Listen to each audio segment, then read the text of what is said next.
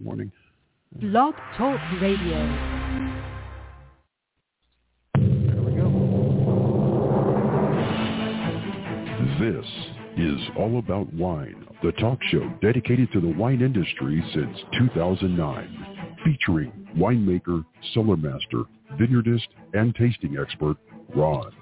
Basically, what we're trying to do in this program is just trying to educate people and trying to make wine less confusing and more friendly. From coast to coast and around the world.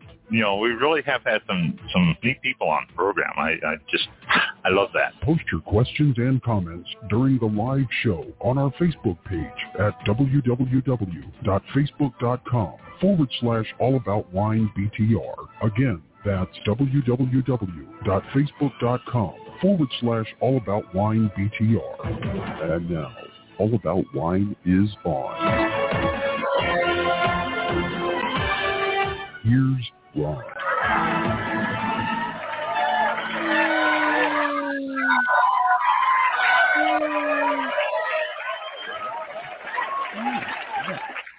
Good crowd tonight. Good crowd. All right. Thank you. Very cool. Welcome to the show. 7-something p.m. 7 still? 7:01? 7:01. And it's on May the 11th, 2023. So if you're listening to us live, thank you. If you're listening to us on archives, thank you. And we are no guest tonight. We are going to have a guest next week. And so I'll get you the information on that, Mike, so you can get it posted. And this is something I was going to talk to you about, Mike, before we got on the air. But since we're on the air, I can still talk to you about it, I suppose. I don't think it's something that I have to do off the air. I got a email for a guest from a Nick Cataldi, and he is saying that he can get us a guest get us Michelle Ross on the show. But Michelle Ross is Somsation. Didn't we do Somsation with another? Yeah. Danielle Diliberti? That sounds familiar. Yeah. Yeah, I think so. I thought so too. And so we can get but yeah, that's something you can, if you don't mind. Yeah, we had Danielle from the CEO of Somsation on December 22nd last year. Okay, yeah, I thought maybe we did, because he mentioned, I would be more than happy to put you in contact with the CEO. And then he mentioned her name, and I thought, wait a minute, we did something with them. So, okay, I just wanted to, I guess we can have Michelle on the show, tell her background and everything she's doing and her perspective of Somsation, and see what she has to say about it. So, okay. I just wanted to confirm that we had talked to someone from there, so when I contact Nick, I can let him know. But, yeah, okay. Very good. I'll try to get her on sometime soon, then have her tell us her story, I guess, and what she's, how she got into it and all that. So that should be interesting there too. Very good. I just got stuff tonight to pass on, just information, all that, and things that I thought that you all might find interesting, you as our listeners out there. And so, unless we don't have anything else, I guess we'll jump right into it tonight, which is unusual because we usually don't get into the show this early in forever. So, all right, here we go. Vietnamese wines. I was talking to Mike about that a little bit before the show. The Vietnamese wines. I get different things in my email on wines. Different things pop up all the time. I subscribe to a lot of different wine-related news stories and stuff. And I got one that popped up that was about Vietnamese wines and what was going on there and how they're catching hold in the Middle East and how they're exporting. I don't know. I think the number was like 65% of their wines. And it was, I just glanced at the article thinking, okay, this would be something interesting to talk about because Vietnam is an area that everybody's heard of because of the long drawn out war there, and a lot of people have been there, and it's a new tourist attraction now. Vietnam is really bringing in a lot of people as tourists, so it's becoming a destination for a lot of people. People said that they're really doing something about wine, so I decided to look up Vietnamese wines, and boy, I'll tell you, they are doing a lot with wines. It is really surprising. And it's a lot of women are doing the wines there, too. It's not just men that are taking over and doing it, but surprisingly, the women have done a lot in the different areas. First, the regions of Vietnamese grape growing is, let's see, where is the, oh, geez.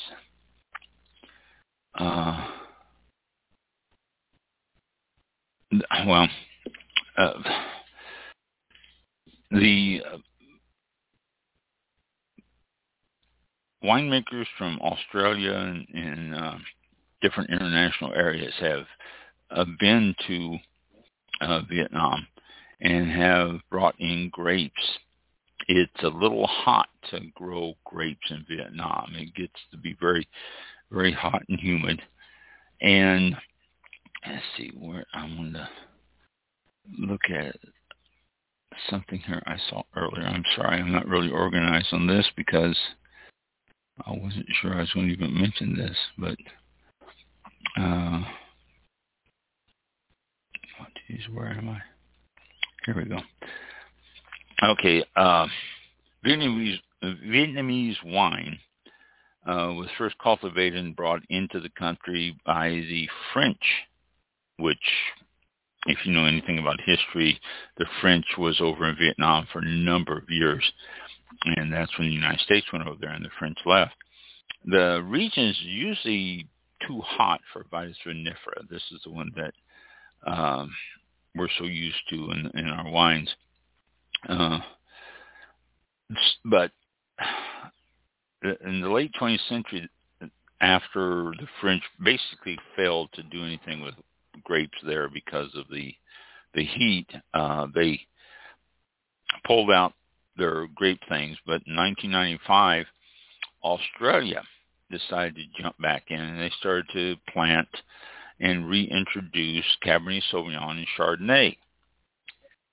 And the thing is, they had to go in and clear out a lot of areas to start with because, landmines were still left over from the Vietnam War, and they had to clean out a lot of areas. And once they got the areas clean, they went in and planted Cabernet Sauvignon and Chardonnay. Vietnam is located really in a tropical climate. It's high humidity in the rainy seasons throughout the summer, the monsoons, and it's not conducive to wine grapes and trying to grow wine grapes. The French planted their vineyards in the highlands, and so this was around Hanoi, which is in northern Vietnam. And modern viticulture areas have produced success in those areas by doing some aggressive pruning special type of trellising for the grapes and everything. And it has helped prevent the grapes from getting a powdery mildew and all sorts of problems with a lot of rain. And it is working. In 2005, the main grape varieties planted in Vietnam are the Cardinal and the Chambourcin. I don't know what the Cardinal is. Let's click on this and see what the Cardinal is. Why don't we do that? The grape is a cross of the Coin de Weingarten and Ribbler table grape. There you go. According to latest research, the grape is used as a typical table grape for eating and making raisins. In Thailand and Vietnam, it's widely used in wine production. And it is main parent of the Blanc de Bois subtropical wine grape. There you go. All right. Cultivation of the variety was introduced in the Philippines in the 70s, and it is grown there now. So, interesting. The Cardinal. Never heard of the Cardinal. So,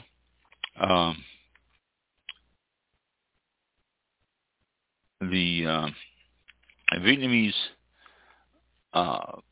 main grapes are those two, the Cardinal and the Chambourcin, but there's an abundance of fruit there. So the Australian winemakers were working on introducing more international grape varieties in the region, as well as experimenting with sparkling wines. And it's working somewhat. Many new vineyard sites are being planted in areas that have been mostly demined. And so that's the areas that they're finding that is good for grapevines now. After they demine the area, they're putting in grapevines. But there's a lot of fruit wines coming out of Vietnam. And it's oh, crap. I clicked the button there that wiped off my screen. And here we go. Okay. One of the questions on Google search is there good wine in Vietnam? And the answer is, even though the country has warm and humid weather, the viticulture thrives in different regions, especially with grapes, Cardinal, and Chambourcin. Taste excellent wines in the Vietnamese wineries, finding outstanding accommodations, and enjoy amazing vineyards and cellar tours. So, yes, there are some good wines coming out of Vietnam, and that's what I have found in the articles I read. There are some very good wines coming out of Vietnam. So, and they are exporting a lot. Now, I don't know if any of that's being exported to the United States. I hope so, because I'd really like to find some Vietnamese wines here. I think that would be interesting to see what they are, even if they are some of those brands that we normally wouldn't expect to find in wines. So, let's see. Here's an interesting question. How much does a bottle of wine cost in Vietnam? And it says mid-range bottles will set you back less than $10. Well, which is sort of scary if it's only that cheap. But after they ship it across over here, who knows how much it'll cost. So, vineyards of southern Vietnam. We were talking about the vineyards around Hanoi, which is in northern Vietnam. And this is talking about another one here, birthplace of Vietnamese wine, Dalat, D-A-L-A-T. The best ones can be found in Dalat. Dalat is a mountain town in the south-central highland of Vietnam with a milder climate. And when the French came with wineries, though not well advertised or well known, these wineries are still in business today and can be found and can find their bottles in stores around the city, and you can visit the wineries yourself in Dalat. One of the oldest and biggest wineries of the region is the Dalat Becco, found by the French in 1974. Just right before the the Vietnamese War ended. The winery grows its own organic grapes and produces various types of red and white wines. So, interesting. Didn't know about Vietnamese wines being so popular. If you see any, if you've tasted any, if you've had any, if you know where you can buy any, email me. Let me know. I would really, really be interested in knowing about Vietnamese wines. I seriously doubt I'm going to find any around because I've never seen any. You know, all the times I peruse the wine shops and stuff, but who knows? There may be some hidden in the corners of some of these places that I'm not aware of. Okay. Now, some other information for you here, some of the little things. First one is, I thought was interesting, ChatGPT. ChatGPT is it's artificial intelligence that interfaces with ChatGPT. And it says that older the people are, the less they know about this, and the younger they are, the more they can navigate right through all this ChatGPT. Excuse me. But ChatGPT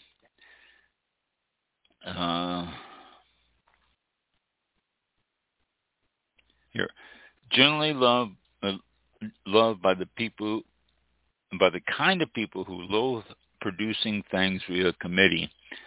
ChatGPT, which, as Decanter's Rome critic Matt Wallace pointed out on social media recently, sounds like a cat I've farted when said in French, uses vast amounts of already available data across the internet to find the best response to your question. And that's what ChatGPT is. A lot of students use it to write reports. Thus, AI suggestions are in line of best fit across a host of data points. Okay. Now, this is what winery in Languedoc based Abert and Mathaus, the End Cuvée, produced across only 600 bottles, and is the first wine that is done with artificial intelligence. And it goes on, the platform suggested a 60% Grenache and 40% Syrah blend, which it said generally makes it possible to obtain a fruity and balanced wine, but you can reverse the proportions to obtain a more tannic profile. That was quoted from the chat, artificial intelligence. The interface also suggested a burgundy-shaped bottle, casing the wine, it said, and it also ignored the suggested, and the winery also ignored the suggested retail price from the artificial intelligence of selling between 50 and 100 euro. Instead, they opted for a more entry-level 20 euro. And let's see,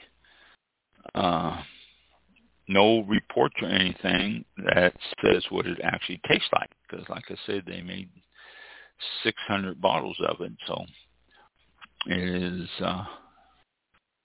no reports on it. So there you go. It's the first artificial intelligence ChatGPT produced and corroborated bottle of wine.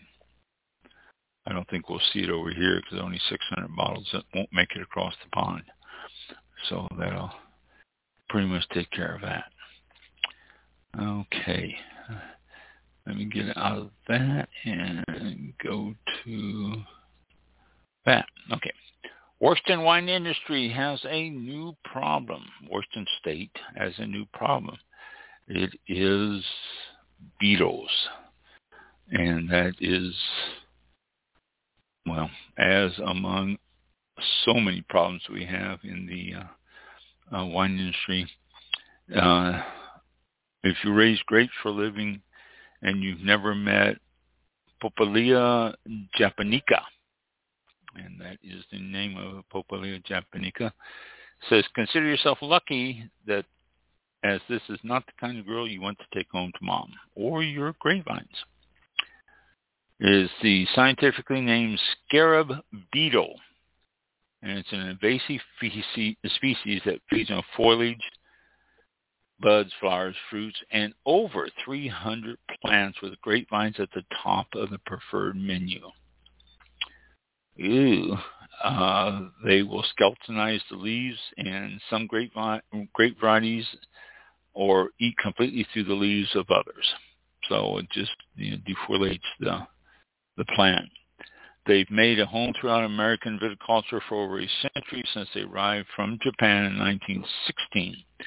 But the latest infestation is causing concern in Worcester, where the State Department of Agriculture has identified Yakima and Benton counties as hotspot. Investigators detected and destroyed some 23,000 of the beetles there last year, and they have major concerns that it's going to be much, much more this year. And Japanese beetles are active flyers capable of covering up to 5 miles with a little tailwind. And the area is on high alert. Incredibly destructive is the way that they're described, adding the discovery of even one should bring about a high alert. They are that destructive. The brilliant colored pest can cause significant damage to grapevines during the peak adult activity period of July through September. And let's see, the 2,000 of some 3,000 Grandview area properties were sprayed with insecticide in 2022, the first year of the spraying program. Properties sprayed last year with the low-risk insecticide will need another application in 2023 to promote the eradication. So, another bug we have to worry about, another non-native bug that needs to be worried about here in the United States. And this one is the Popolia japonica, or the what did I say the common name was? Japanese beetle. Yeah, there you go. That was pretty easy to remember. So Japanese beetle, scarab, multicolored, sort of a pretty bug, but still very destructive to plants. Okay. Let's go to this, and let's go to this. Oops, let's go to this. Oh, why is this? Okay, there we go. All right. Two different things for you here. Why industry? Oh, I thought this was funny. Why are industry professionals rethinking the language of wine? Well, I won't go into this whole article here, but it in a nutshell, I read it, and I shook my head a lot while I was reading it. I said that the language of wine has been around for years, and it has been one that we continue to teach in classes. We continue to talk about it. I've mentioned it many times. I mean, it's just something that's out there and something that we do because it's pretty much ingrained in the culture of wine drinking. And this group of sommeliers are saying, well, why don't we change this? Why don't we make it simpler? I thought, make it simpler from what? It's pretty simple now. aroma. How can we make a smell? Okay, we can change aroma to smell. And bouquet would be pretty smell. I don't know. I think it's a little silly that they're talking about doing a simpler, friendlier wine languages. It just seems, I don't know. But they're talking about the aroma wheel. Well, yeah, the aroma wheel is around for a long time, and the aroma wheel has been quite overused, but there are different words that are not on the aroma wheel, so it can be expanded. There's nothing wrong with that. Okay, expand the aroma wheel and find more aromas to stick in there, if you will. But I think if you start getting too many aromas in there, you're going to get to the point where it's just saturated with one, and a lot of them are going to seem almost identical to the other. As for the novice, it already is. So just, back off from the aroma wheel. And then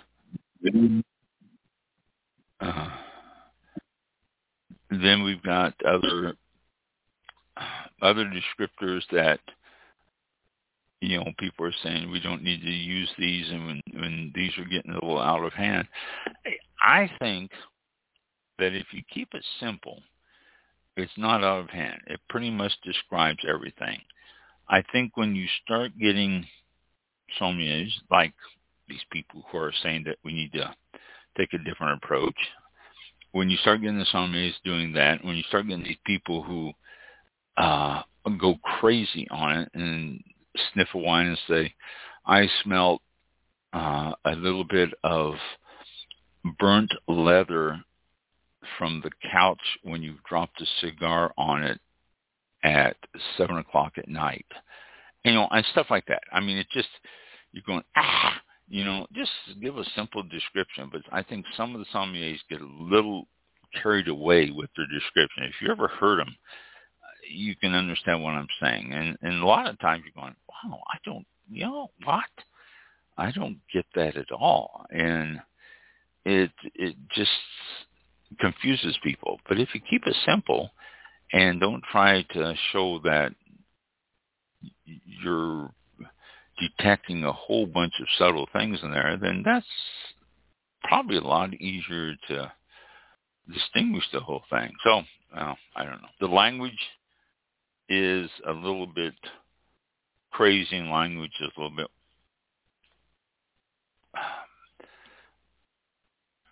overall, I think it's okay, though. When they go on about this stuff, it needs to be changed. No, it doesn't. It just quit trying to make it so much more than what it really is, and we'll be fine. Okay, the next one we got here is what?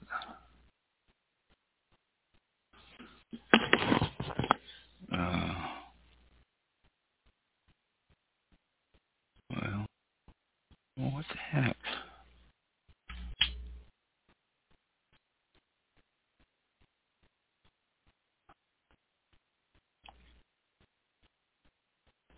Oh, there you go. Batonnage. You don't know what that is. Most people don't. It's a French word.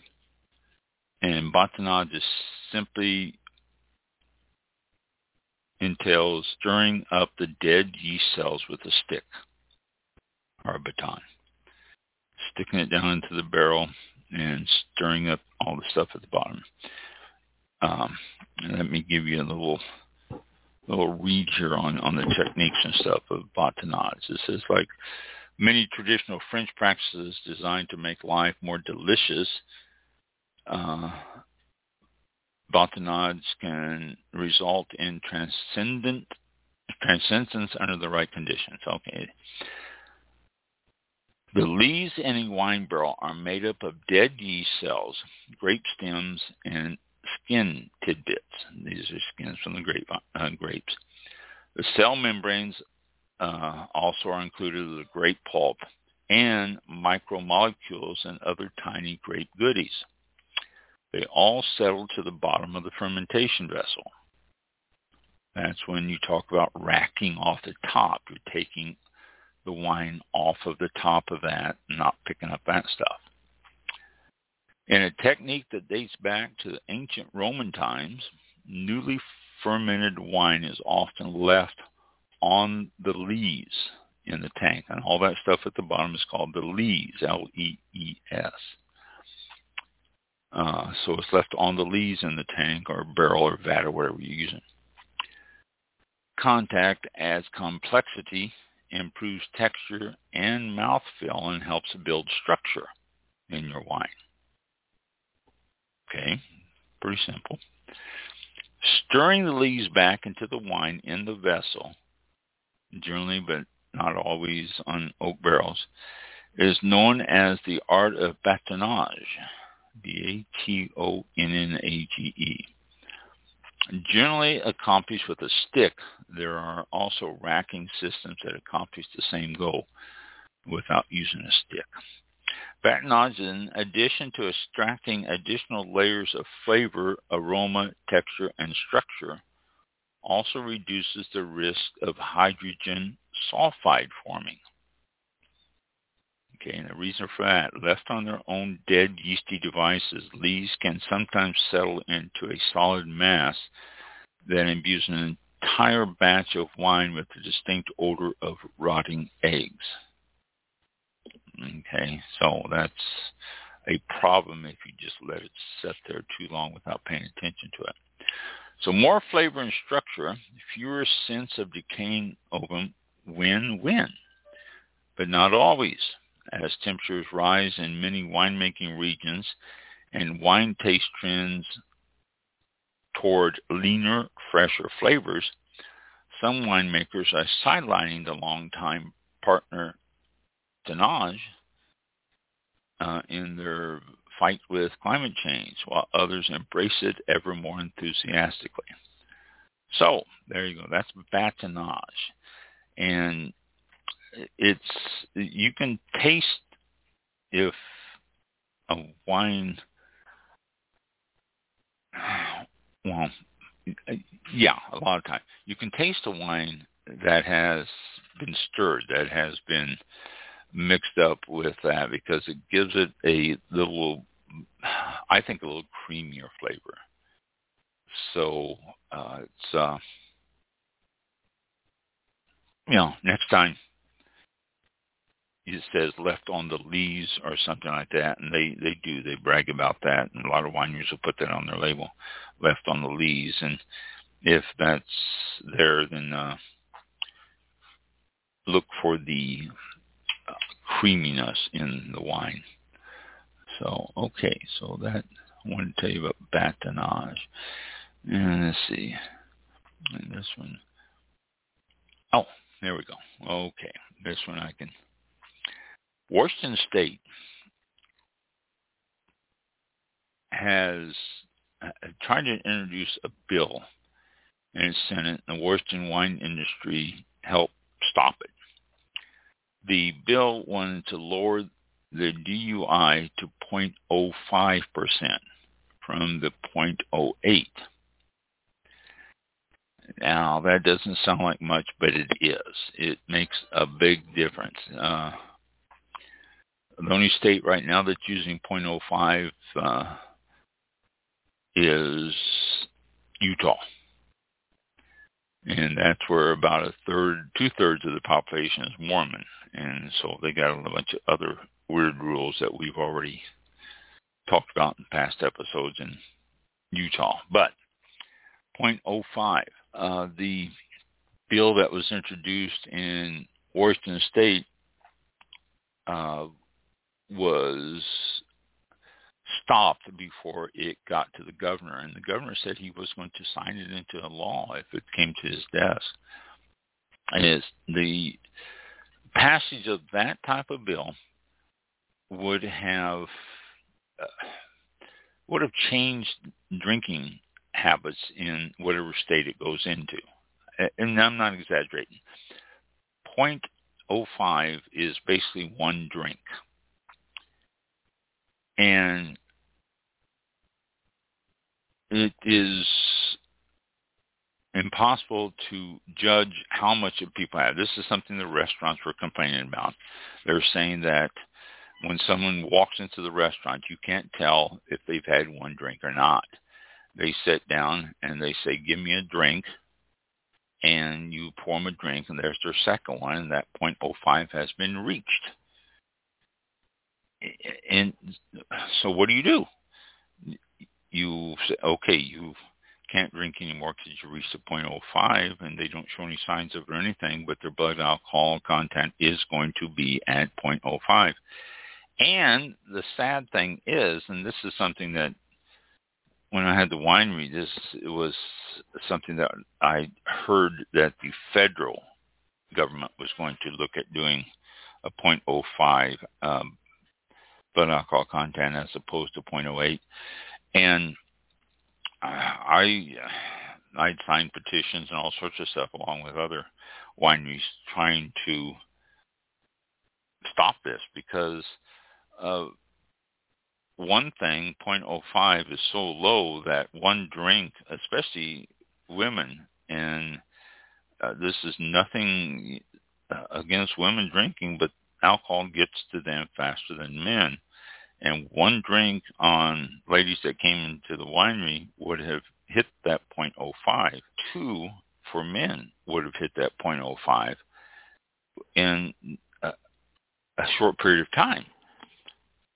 A good example would be going to a restaurant, a couple going to a restaurant, ordering a bottle of wine, and they would have to have one drink each of that bottle of wine and take it home. And places don't allow that. Florida does, yay, but places don't allow that. And so it just it opened up so many horrible possibilities that I don't think they considered. And so they did stop it. They did drop it on the federal level. And it still pops up every once in a while up on the state level, hence Washington, someone introducing it there too. It's, I don't know. It's horrible that people drink and drive. And it's horrible that people, I had a very good friend of mine when I was in 8th grade. A very good friend of mine lost his sister to a drunk driver. I mean, I was first introduced to it back then, and I've been aware of it ever since. There's been other incidences, but, you know, it's horrible. But still, though, the 0.05 is right at that edge that is just too low. And is it really going to stop the people who are going to drink and drive and not care about it anyway? I mean, no, it's not. So I'll get off my soapbox. I always tend to get on a soapbox every night or every week about something that I see, and this is one of those there where trying to get that fine or that alcohol level down for people. I mean, you know, I don't know. I don't have a solution right now. I wasn't thinking about it, but I know the solution is not lowering the alcohol content in your bloodstream to 0.05 from 0.08. So, okay, let me get out of that. And let me go to this. And, oh yeah, this is this one I thought was interesting. We just talked last week about how the millennials are not drinking and the boomers are dying out and wine is losing its appeal and it is not being bought as often and all sorts of things like that. Well, this article and this is out of the drinks business. It says, everyone bemoans the lack of interest in wine among millennials and Gen Z, but wine producers and online retailers in the U.S. are finding that the younger generation love a tailored subscription and will outspend boomers and Gen X significantly, it says, if the offer is right. So there you go. It's the situation finds that the 60-plus age group is the only growth segment in the wine market. But the Gen Z and millennials are spending, and they are spending money on wine, but it is if it's sold in a particular way. They're not just going to the grocery store and spending money on wine and screwing up the averages. So younger consumers welcome getting everything from sandwiches to beauty products delivered to them on a subscription basis.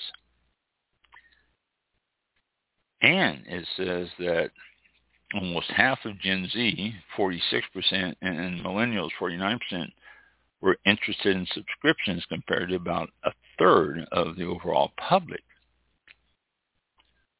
So almost half of Gen Z's at 48% and millennials at 44% expressed interest in products linked to online celebrities and curators or influencers. The only thing that's better than a subscription for them is one that suits their particular goals and desires, and especially if it's touted on social media, where Gen Z spends on average more than 4 hours scrolling, clicking, and buying every day. So it's, the thing with Gen Z and millennials are not buying wine, so they are. It's just through a different type of approach. They're not going down to the store. They belong to clubs. They belong to subscription groups that they get it shipped to them all the time. And not unlike my grandson and his wife, they also go to people's house and have wine tastings that they then can get wine right through them because the people have extra wine, they buy it. And so there's all sorts of different approaches to wine. So the reports of the wine industry dying because the millennials and the Gen Zs are not buying is greatly exaggerated. And it is not something that it needs to be panicked. It's just a different approach that they're taking to wine buying, and that different approach is working for them, and obviously it's going to work for the wine industry. I can't see why not. Okay, so let's go back to this next one here. Virginia Tech researchers are employing dogs to sniff out the infamous spotted lanternfly. We've talked about this spotted lanternfly for a long time, for 3 or 4 years. I have to say that All About Wine was one of the first ones who ever mentioned this. It was something I talked about before you started to see it in all the wine journals and everything, because it is bad, and it is started in Pennsylvania, now it's down to Virginia and around. But Virginia Tech researchers are training dogs to detect the spotted lanternfly eggs. They're training them, which is just the article says, a simple reward system. You smell out the egg and I'll give you some food. And dogs like that. Obviously they like that. And it's working. They're taking them out to the vineyard and showing them around the vineyard. The dogs are sniffing and finding spotted lanternfly eggs, and then they're rewarded with treats. And so it's they're finding that only dogs trained. You can't just take a dog out there and expect him to find it. It's not going to happen. He said it's a deterrent of the spotted lanternfly.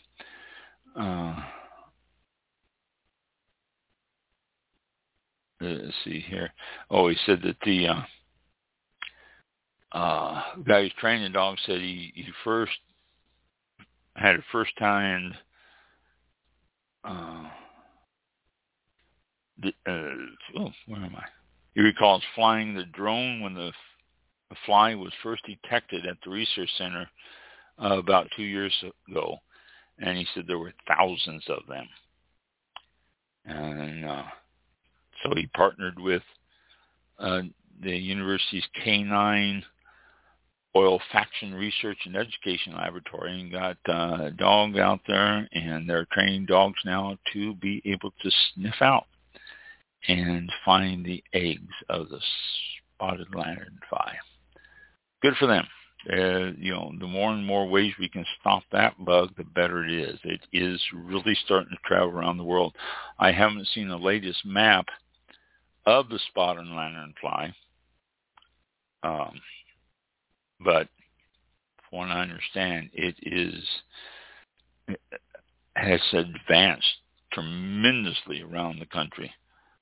I'll have to see if I can't find a map somewhere, but it's really has taken over. Peru has found 6 new grape varieties, wine grape varieties, by researchers in the desert province of Carvalli in southern Peru. The new 6 varieties are called Jaen, Jaen, Cantrilla, Cinza, and it's also locally known as Malata, Negro de Carvalli, Loca, and Moscatel Negro Rubio. And these grapevines are unregistered yet. They are Vitis vinifera grapes, and they are said 4 newly identified mutations of the Negro Criollo variety have been deemed warrant further research. And they said it is possibilities. There's, I think there are, here we go. At least 2 of the varieties, the white Jaen and the red Cantrilla, are natural crossings of the Negro Criollo and the local variant of Muscatel de Alexandria. So they said they are worthy of propagation for wine production. So 6 new wine grapes discovered. It's always amazing to me how they can discover new things in our world with so much technology we have and everything else and everything that's going on.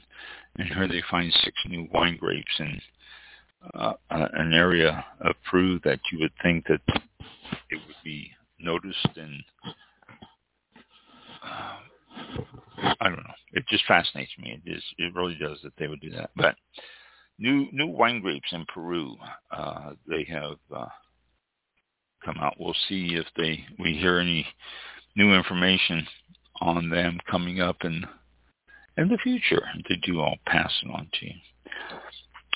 If you are in the market and you are seriously considering buying a wine, and here's a big winery on the market in Australia. All right. It is Salina Estate in the Riverland, one of Australia's biggest wineries.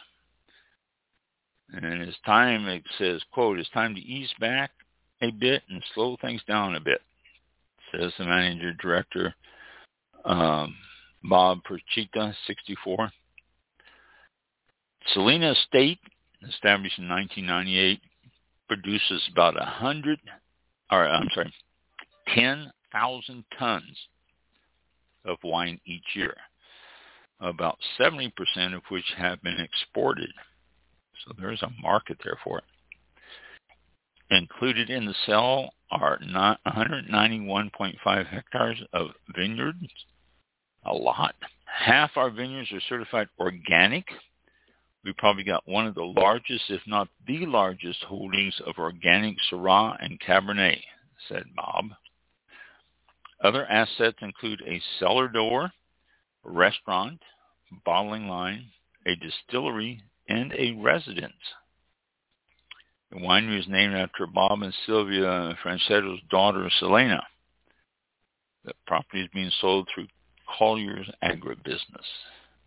And that's it. No price, no anything. You are seriously interested, you can get a hold of them, and I'm sure that they will more than be happy to send you the price. Pretty modern-looking place, too. They have a picture.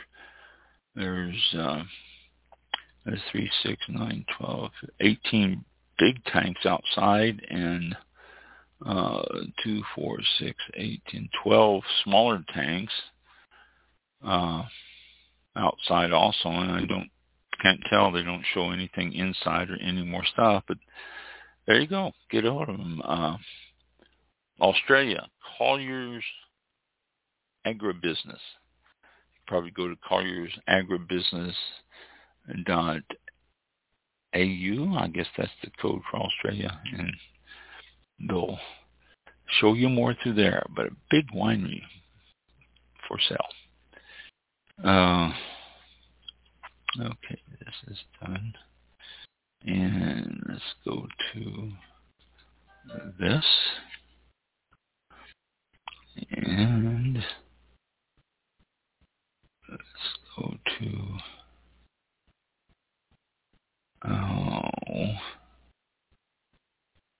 that's what I want. This is what I want. And, here we go. Archaeologists have uncovered a Roman winery. And it also shows paintings on the wall of it, too. And it says ancient winery has been discovered in the ruins of the Villa di Quintilli. They were searching for a chariot arena that was built beneath it, and they discovered the winery. The winery was discovered by chance. It says new archaeologists in Rome discover an opulent winery almost 2,000 years old, which may have been used to entertain imperial guests. And it says it's situated just beyond the perimeters of ancient Rome. Covered nearly 24 hectares of land and surrounded a landscape of orchards, agriculture, and other lavish villas. So it is thought that the flow would then have channeled into vast storage jars set in the ground for fermentation to take place, which was a standard practice at the time. Oh, all right. Big winery that was found 2,000 years ago. That's always amazing. Always amazing when you see stuff that like that. That's interesting. And let's see. New type of wine.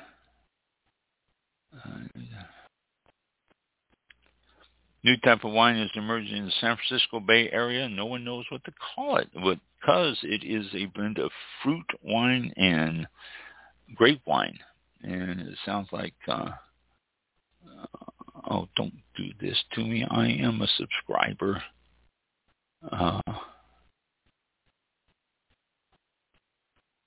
The San Francisco Chronicle here. I'm a subscriber, and it's booted me out until I put back in. Hang on. Okay, there we go. Brings it up. Yeah. There we go. All right. It is a fruit wine, and it is blended with Sauvignon Blanc. It's sold in the San Francisco area. They said people are getting tired of the same old, And they're looking for other things. And they said it's really starting to sell quite well. They don't have a name for it yet because it is quite new, and they're really concerned about how they're going to get certification because it is not wine and it's not, well, fruit wine is fruit wine, so it should be able to get certification on that. But we'll see. New wine in the San Francisco area of fruit wines. And let's go back to this one here. And, oh yeah, this is, if you are going to be in California anytime around the, what date? June the 1st to the 4th. Livermore Valley, California. Livermore is just east and a little south of San Francisco, just almost due east of San Jose. Great valley. There's a lot of stuff there, too. A lot of wineries around Livermore Valley and everything. But they're going to have the, I think, first annual, is this? Yeah. First annual, what they're calling Cab Franc Palooza. The Cab Franc Palooza. It's going to take place June the 1st to the 4th in Livermore Valley. It's going to be 4 days. 40 wineries will celebrate all things Cabernet Franc with events and tastings, with the grand tasting on Sunday the 4th. Tickets are available at campfrancpalooza.com. Camp Franc Palooza, A-Palooza, CABFRANCAPALOOZA. And they will have all sorts of events. Celebration of Livermore Valley Cabernet Franc is on Thursday the 1st with a big event at the Posada Restaurant. And Friday, Livermore Valley versus Lower Valley, a blind tasting that's going on. 6 wines from 2 regions.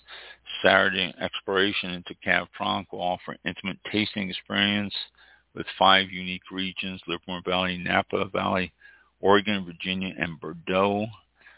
And then Sunday, the grand tasting will be hosted outdoors at the Stephen Kent Winery in Livermore, and will feature 25 wineries and 18 unique wine regions that produce world-class Cab Franc. That sounds fantastic. I love Cabernet Franc. I really do. I mean, I would rather get a Cabernet Franc than a Cabernet Sauvignon any day. Dates, June 1st to the 4th. Location, Livermore Valley, or Livermore, California. They don't call it Valley anymore, I guess. Ticket prices start at $79 and can be purchased at cabfrancapalooza.com. So, there you go. We'll end on that tonight. That's a great event. Might have to take the All About Wine private jet out there for that. That would be a good use for it. We try to cut back on using the All About Wine private jet because of global warming and all that stuff. We try to do our part, but try to be discreet when we use it. And maybe something like this falls into that discreet category. Yeah, exactly. Well, we are, let me look at the right clock here because I got 3 different times on my screen. Almost 8 o'clock. Yeah. Yeah, the other one is 2 minutes and 15 seconds behind again. I don't know. We'll get that figured out sometime. It's video, it's all kinds of stuff going.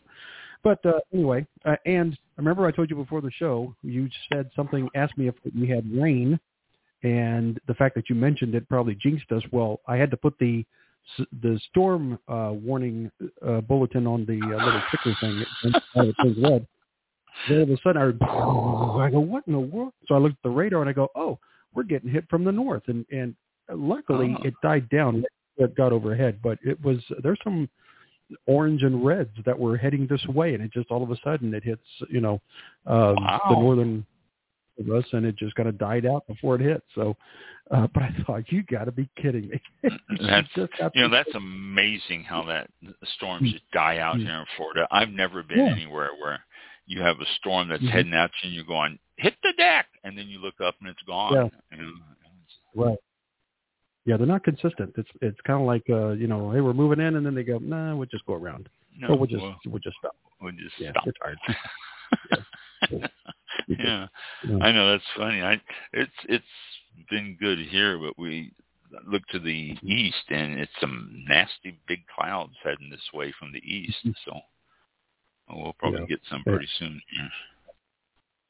Yeah, and then I had someone show me some hail damage they had not today, but it was within the last week or so, I think it was. And they had 2 hailstones next to a tape measure, and it was about 2 inches across, I think. Whoa! And it was a chunk. And they said, "Oh yeah, this is our yard." And I looked at it and I go, "Wow, this is here."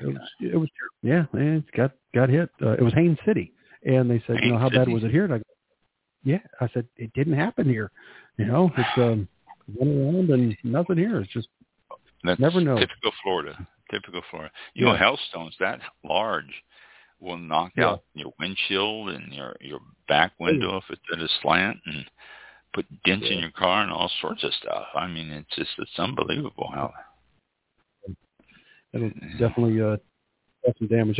They even said it broke out a bunch of windows in a couple of houses there. I guess it was flying sideways. And, they said one house looked like someone just took a machine gun, I guess, one of those real rapid fire things, and just shot the front of the other house with pellets. It was terrible. Like, wow. Oh my gosh. Oh geez. All of a sudden. So when I saw that, I thought, it's a small storm heading this way, but there are other places. It could be full of hailstones. It could be. Yeah. I was at the golf course, and somebody's telling me about hailstones that were hitting around lately too. Maybe that was what they were talking about. Maybe they saw something from Haines City too, because they were saying that it was big old hailstones that were coming down and damage to cars and all that. So in Melbourne, that was rough in Melbourne, Florida. A couple of how many weeks ago that was, but they had, it was terrible. Strange stuff going on. Strange weather. Anyway, it's hard. It is. Look at one monitor. It's 8:03, and we'll go ahead and close out the show. Thank you to everybody for next week. Mother's Day Sunday. So our sincerest wishes out to all moms and grandmas and stepmoms and every mother out there. Wish you have a great Mother's Day, and every day. Mom should be celebrated. We were talking last week about how they should have more than just one day to celebrate some of this stuff. Mothers should be celebrated every day. Tell your mom you appreciate her and love her every day. It's not all about that. I was just getting ready to. I thought you were going to next week's guest, and no, it just dawned on me. Mother's Day is happening. So yep. Treat her special every day. That's we will talk next week, next Thursday, 7 p.m. live Eastern Time. At 7 p.m. Eastern Time, we're live on Blog Talk Radio and every place else just about. So thank you all for tuning in this Thursday, which is May the 11th. And have a great weekend and a great week ahead. And be safe. Yep. We'll talk Thank you for listening. See you next week.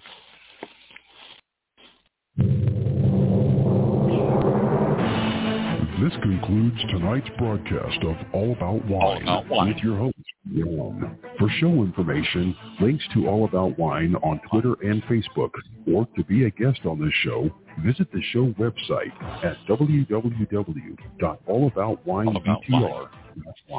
Archived shows are available for download on iTunes or on our show page at blogtalkradio.com/allaboutwine. Thank you for listening. Drink responsibly, and we'll see you next time on All About Wine.